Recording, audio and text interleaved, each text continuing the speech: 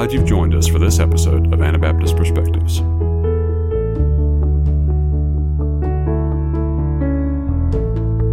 I'm here in State College, Pennsylvania with Philip Martin. Philip, you're a PhD candidate at the University of Pennsylvania in plant pathology and environmental microbiology. Do I have that right? Yes. I have to correct you, though. It's the Pennsylvania State University. What did I say? The University of Pennsylvania is an Ivy League school in Philadelphia. So you're not at the Ivy League I'm school. not at the Ivy. Okay. I'm at Penn State or the Pennsylvania State University. Okay, thank you for correcting me. It's a common mistake. Okay, well, very good. Thanks for being willing to do this. I find this very intriguing. So you're currently studying this. First of all, can you define your course of study? And then secondly, tell us about your path to this level of education, a PhD in studying plants. I mean, somebody doesn't just decide that on a whim. So can you just walk us through a little bit of that journey? Sure. So I study plant pathology here at Penn State University, plant pathology, plant disease. And my research is focused on disease of apples, so rots of apples. But as far as how I got here, I grew up. I was born and raised on a farm. We had somewhat diversified hogs, some heifers, chickens, field crops, garden, small orchard, and so on. And as a child, I loved the farming part, but I enjoyed the plants more than the animals. And that continued. I worked for neighboring farms. I worked in construction. But there was always this interest in plants and the plants and the soils. And it was especially when I was working in construction. It was kind of a day laborer. It was good and all, but I would, it would be like early afternoon, and I'd be looking forward to, time when I could go home and read or do something else. So it wasn't very satisfying. So as a conservative old order Mennonite, university education is not a popular track. It's not the default by no means. So I tried just teaching myself. I read a lot of books, and it went fairly well. But there was kind of a key point. I was reading a book on soil science, and it had this chemical equation. And I didn't understand it, but I thought, okay. I read things I don't understand. I'll just keep going. But I kept reading, but the whole rest of the chapter kept referring back to the chemical equation, and I understood that unless I understand the chemical equation, I'm not going to get the rest of what they were trying to say. And then I bought a chemistry book, which again I learned. I could understand some of it, but I kind of hit a wall there as well, and that was kind of the point where I knew that either I'm not going to learn it or I'm going to have to find a teacher that can teach me this. And that's when I started looking at university. And then it was actually through a connection. It was a salesman of a company that would come out to the farm. I mentioned this to him, my interest, and how I'm not sure how I can work it out, and he recommended I go to a community college. I can live at home, commute into the college. It's cheap. Comparatively cheap, affordable. They have decently good education.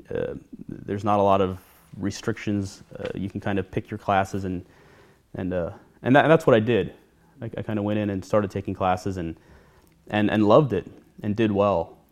And then through a series of events, I got offered a full tuition scholarship at Bucknell University. Which is not a agricultural university. It's a liberal arts college, just sort of general science. But with free tuition, I can't be too picky. And they still offer a lot of the basic science, a lot of the sound basic science that feeds into what I had interest in, which is the plants and soils and with a sort of an applied perspective. Mm-hmm. And the nice thing about Bucknell is that it's right beside or just down the road from an old order Mennonite community in Lewisburg, Pennsylvania.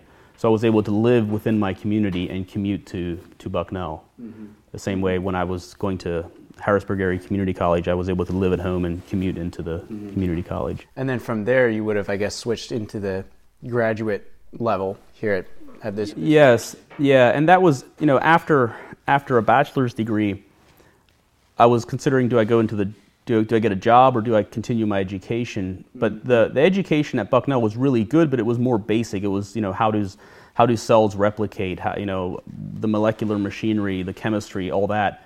But that's still a bit of a gap from what does a farmer do when their plants aren't growing well. There's a big applied gap there. So yeah, I looked around at what graduate schools had to offer, and I liked Penn State's, and I decided on plant pathology. Partly because they have some good research there, and partly because it's more of a sellable skill, I guess you could say. And I want to work in applied agriculture, and in general, farmers don't so much care how a plant works if it's working. It's when it's not growing well that they need help, and that's a big reason why I decided on plant pathology, because it's a valuable skill. This raises an interesting question that for me, like you as a conservative Anabaptist, that, especially in some circles, higher education is just not something that we do a lot of. So what can you walk in with some of that journey as, with your beliefs and how that, but then at the same time getting a PhD, have you found that to be really challenging, or do you feel that it really fits well with your worldview and your culture? I take that as two questions: the worldview and the culture. Sure. The culture, it is viewed with suspicion. Higher education is viewed with suspicion for good reasons, for very good reasons. There's several things that helped me. One, I was a bit older when I went to college. I was in my upper 20s when I first went, and before I went to community college, my mom was kind of concerned that this would cause trouble with the church, and so I went and visited the deacon, and he was cautious, but he said he thinks it should be okay. And a big thing that made it acceptable to my community was that I lived at home. So I wasn't so much going to college as I was living at home and taking classes at college. Okay. And again, for good reason. A lot of the suspicion of higher education is built around the social life on college campuses, and I wasn't part of that. I lived at home, I went to college, took classes.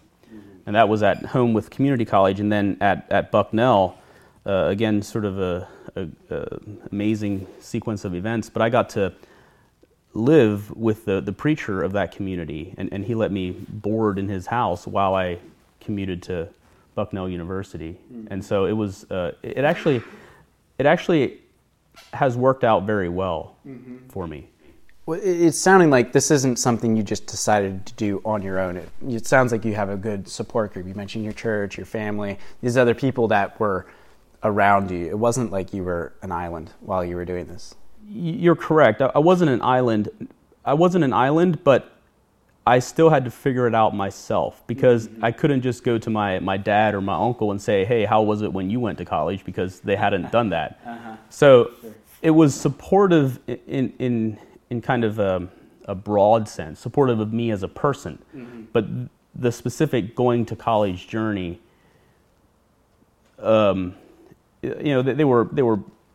they were mostly neutral, kind of. If this is what you want to do, sure. They weren't encouraging me to go that way. They weren't discouraging me. So, in the course of your studies, tell me about a few cases where you've seen God's hand at work in what you're studying, and ways that you've seen the beauty of God's creation specifically through these courses that you're taking. I have to say, it almost seems like there had to be a bit of a hand of God in just the way it has been accepted by my community, and the way it did work out for me to go to college, and the events surrounding that. But as far as there were no quote unquote miraculous events or sort of knock you off your feet moments, but there is a lot of moments where I stand in awe of nature, in an appreciation of the beauty of nature. And it's very similar to the experience you might have if you stand at a mountaintop and look out over a beautiful scene, or you're at a waterfall or a sunset or something like that. There's kind of a feeling of awe, and I get that same feeling of awe when I study the details of how plants live and all the amazing parts and how they work together and so on. And so that's yeah, I can sort of appreciate the beauty of nature and of course the creator of nature in that manner. That's really neat, and it kind of shows in a way these things are about perspective, because someone else who may have gotten the same degree as you might approach it from an atheistic point of view and not see that. Yes. Your perspective it sounds like it's really helping to ground you. Yes, and I think as you see the small things, you'll tend to see the bigger things the same way, or the details. So if you, like the Bible says, even Solomon was not dressed as the lily, And so if you can look at a lily and you can appreciate the beauty of the lily and appreciate the Creator, then learning about the details of the lily and how it grows and how the cells divide and all the details will just sort of magnify that appreciation. But if at the very beginning you don't even appreciate the beauty, you don't even feel thankful to God for that opportunity to experience that, then I don't think learning more detail will really get you anywhere. Yeah, I like how you're saying that. That makes a lot of sense.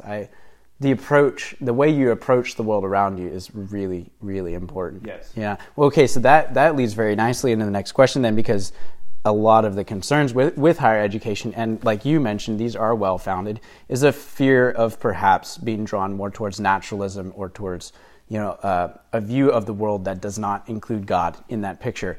What would you say to someone who may be considering higher education but is, has some worries about those things? Sure.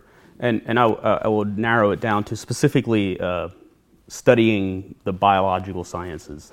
With that, I would say imagine that you're inside a building and someone says to you that there's a beautiful sunset outside, come out and take a look. And you stay inside and you say, you know what, I'm not going to take a look at that sunset because I'm afraid that it will lead me to naturalism or unbelief. I hope that sounds very kind of ridiculous. And I would say all this, the entire study of nature and of the biological sciences is that way.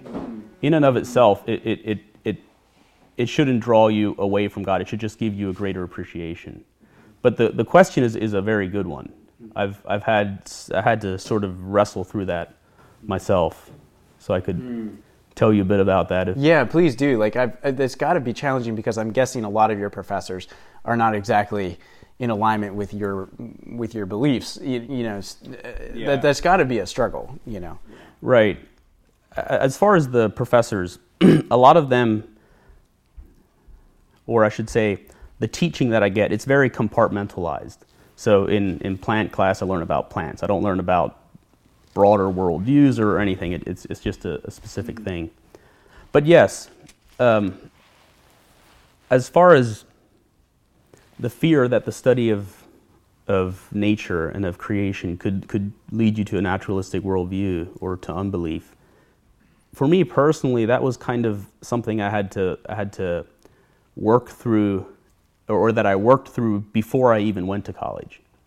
For me, sort of my experience with that, as a child, I was raised in a Christian home, taught that God is the creator of heaven and earth, and I kind of just accepted that without question.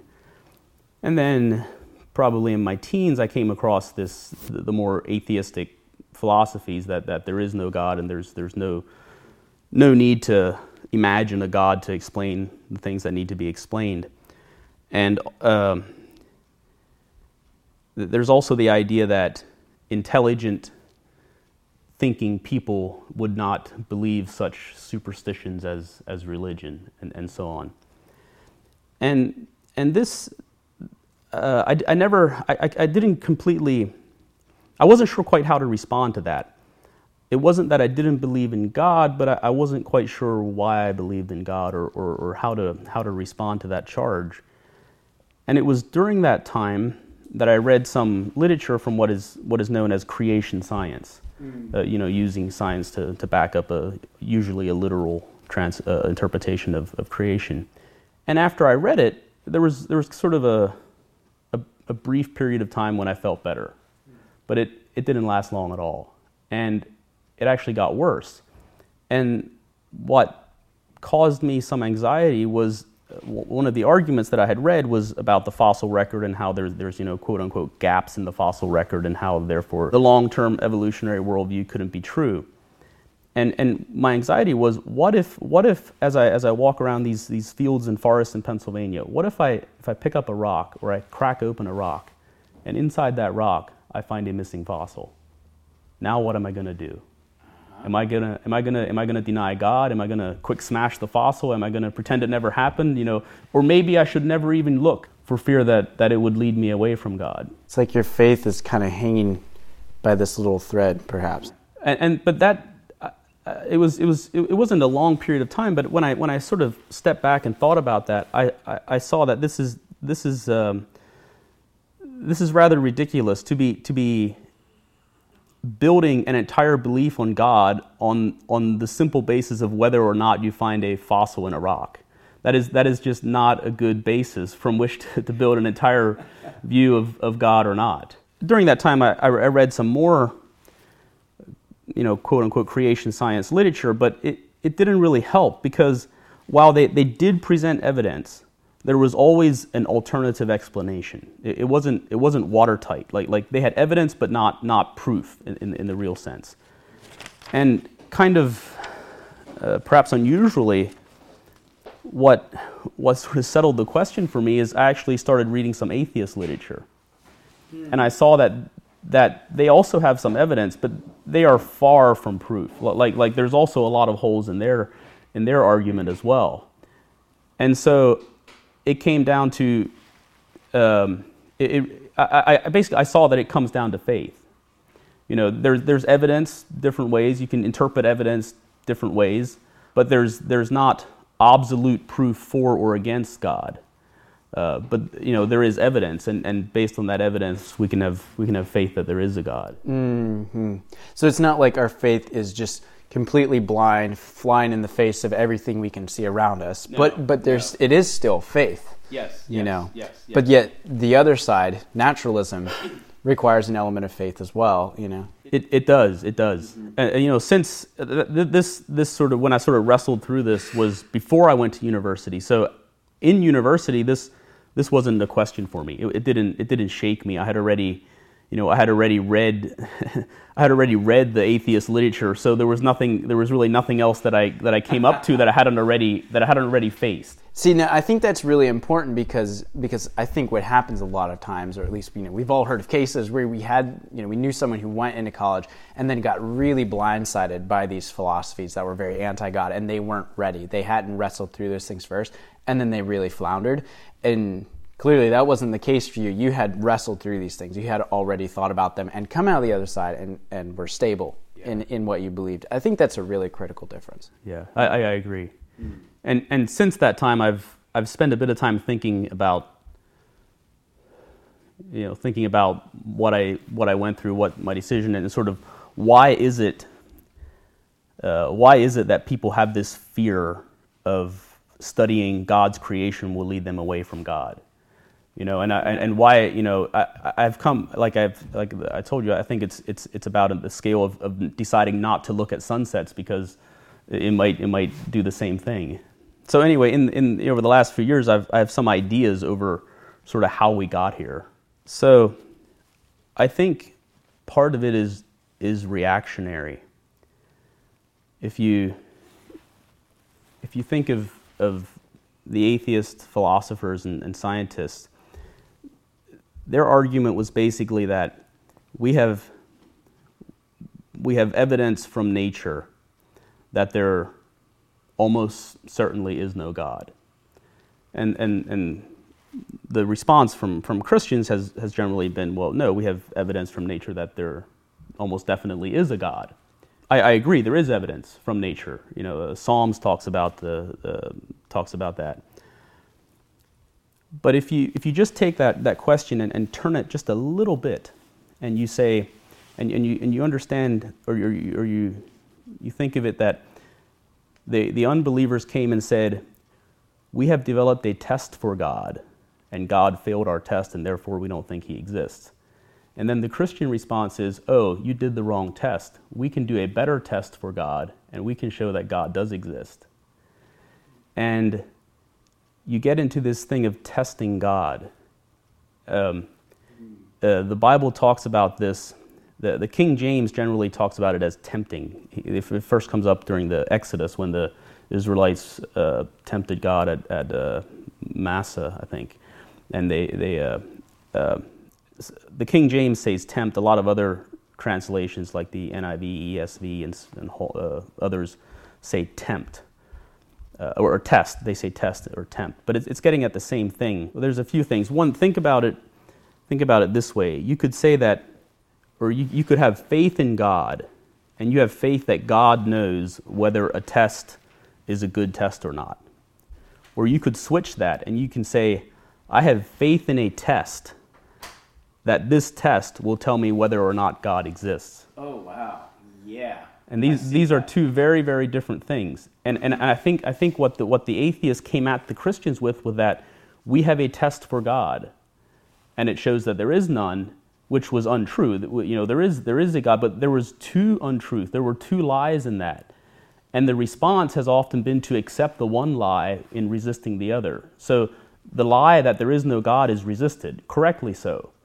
But then the lie that it is a good idea to test God is accepted, and we start putting faith in our tests for God. And then there's some of those tests are often built on nature. So if you're looking at nature for a test for God, the question is not will this lead you to unbelief? If you're at that point, to some extent, you already are in unbelief, because already you have put more faith in a test than you have in God. Yeah, I see that. That makes a lot of sense. I've never thought about it quite that way, but I've always been like, something about this just doesn't feel right. You know, you are putting an enormous amount of faith in a test. And there is that is where the Christian worldview and the scientific worldview does diverge. They are not the same, and it's not often spoken about. Even in my science classes, there's things that are just assumed. They're not defended or explained or questioned. But one of them is in science. Science is all about doing experiments and devising tests to learn things about nature, and I think it's good. I think. As humans, we are to have dominion over nature. We can test. It's a good thing, but you know, as far as God, we are not to test God, and it can be a bit unsettling perhaps if your faith in God was built on a certain test in nature, and it comes back to it sort of leads to the question of apologetics and, you know, why do we believe there is a God? And that's a whole conversation in itself. Anyway, I could go there. Yeah, that's really interesting though, and I think that's a very important perspective to be coming from when we look at things like higher education, going into that with the correct mindsets. Yeah, this is really good. You've clearly spent a lot of time thinking this through. It's not like, oh, I'm just going to go do this. You sound like you were pretty settled before you did. And just the fact that I was older, I was closer to 28, I think, 27 or 28, which I was a much more stable person at 28 than I was at 18. Yes, we all were. That makes a lot of sense. That's all the questions I had on this list, but is there anything else you would like to add? Or I've been pondering the example in Job, where, you know, there's the argument between Job and his friends about the condition he's in, and Job says a lot of good things. In I think it's Job 12, where he talks about the animals and the birds of the air and in the earth and the fish in the sea, and they will teach and declare to you that the hand of God has made this. Which is, I think, is true. I think it's a very good argument. And he says many, many other things. But what kind of has struck me is after Job and his friends have this dialogue, God speaks up. And God starts out with, who is this that darkens my counsel by words without knowledge? And he says, brace yourself, or in King James language, gird up your loins and answer. I will ask you and you will answer. And then he says, where were you when I laid the foundations of the earth? Declare if you have understanding. Who laid out the measure? Who has stretched the line on it? And he continues on that. And then when Job answers, he says, I have uttered what I did not understand, things too wonderful for me that I didn't know. And he said, I abhor myself, I repent in dust and ashes. And I think it's interesting to what he didn't say. First of all, when God spoke up, he didn't tell Job that, hey, you got this right. He's pointing out that there's still a lot of things missing. And God uses examples from creation about when the foundations of the earth were laid. And he goes on into great detail of, lots of quite fascinating things. But then when Job responds, he doesn't say, oh, God, okay, I get that. Thanks for informing me. And now I have a better argument to tell my neighbor, to tell my friends. He didn't. He said, I understand I've spoken of things too wonderful for me to hear or for me to say. And I think there's a lesson there. We have to be careful. We have to remember sort of who we are and who God is. And we shouldn't assume that we can figure out everything that God did or exactly how he went about to make creation. It's totally fine to think about the different ways that might happen, but we can end up creating tests for God and sort of, God must have done it exactly this or that way. And then if we don't approach really life, but if we don't approach our, in this case of science, if we don't approach science with kind of an humble attitude and the fact, knowing that, hey, we don't know what all is out there, then if we find unexpected things, well, we're prepared for that. We went in expecting not to have it all figured out, and so we're not shaken when we get unexpected results. We don't, there's a lot of things we don't know. This is normal. Yeah, that's important to keep in mind. I really appreciate you sharing that. Sure.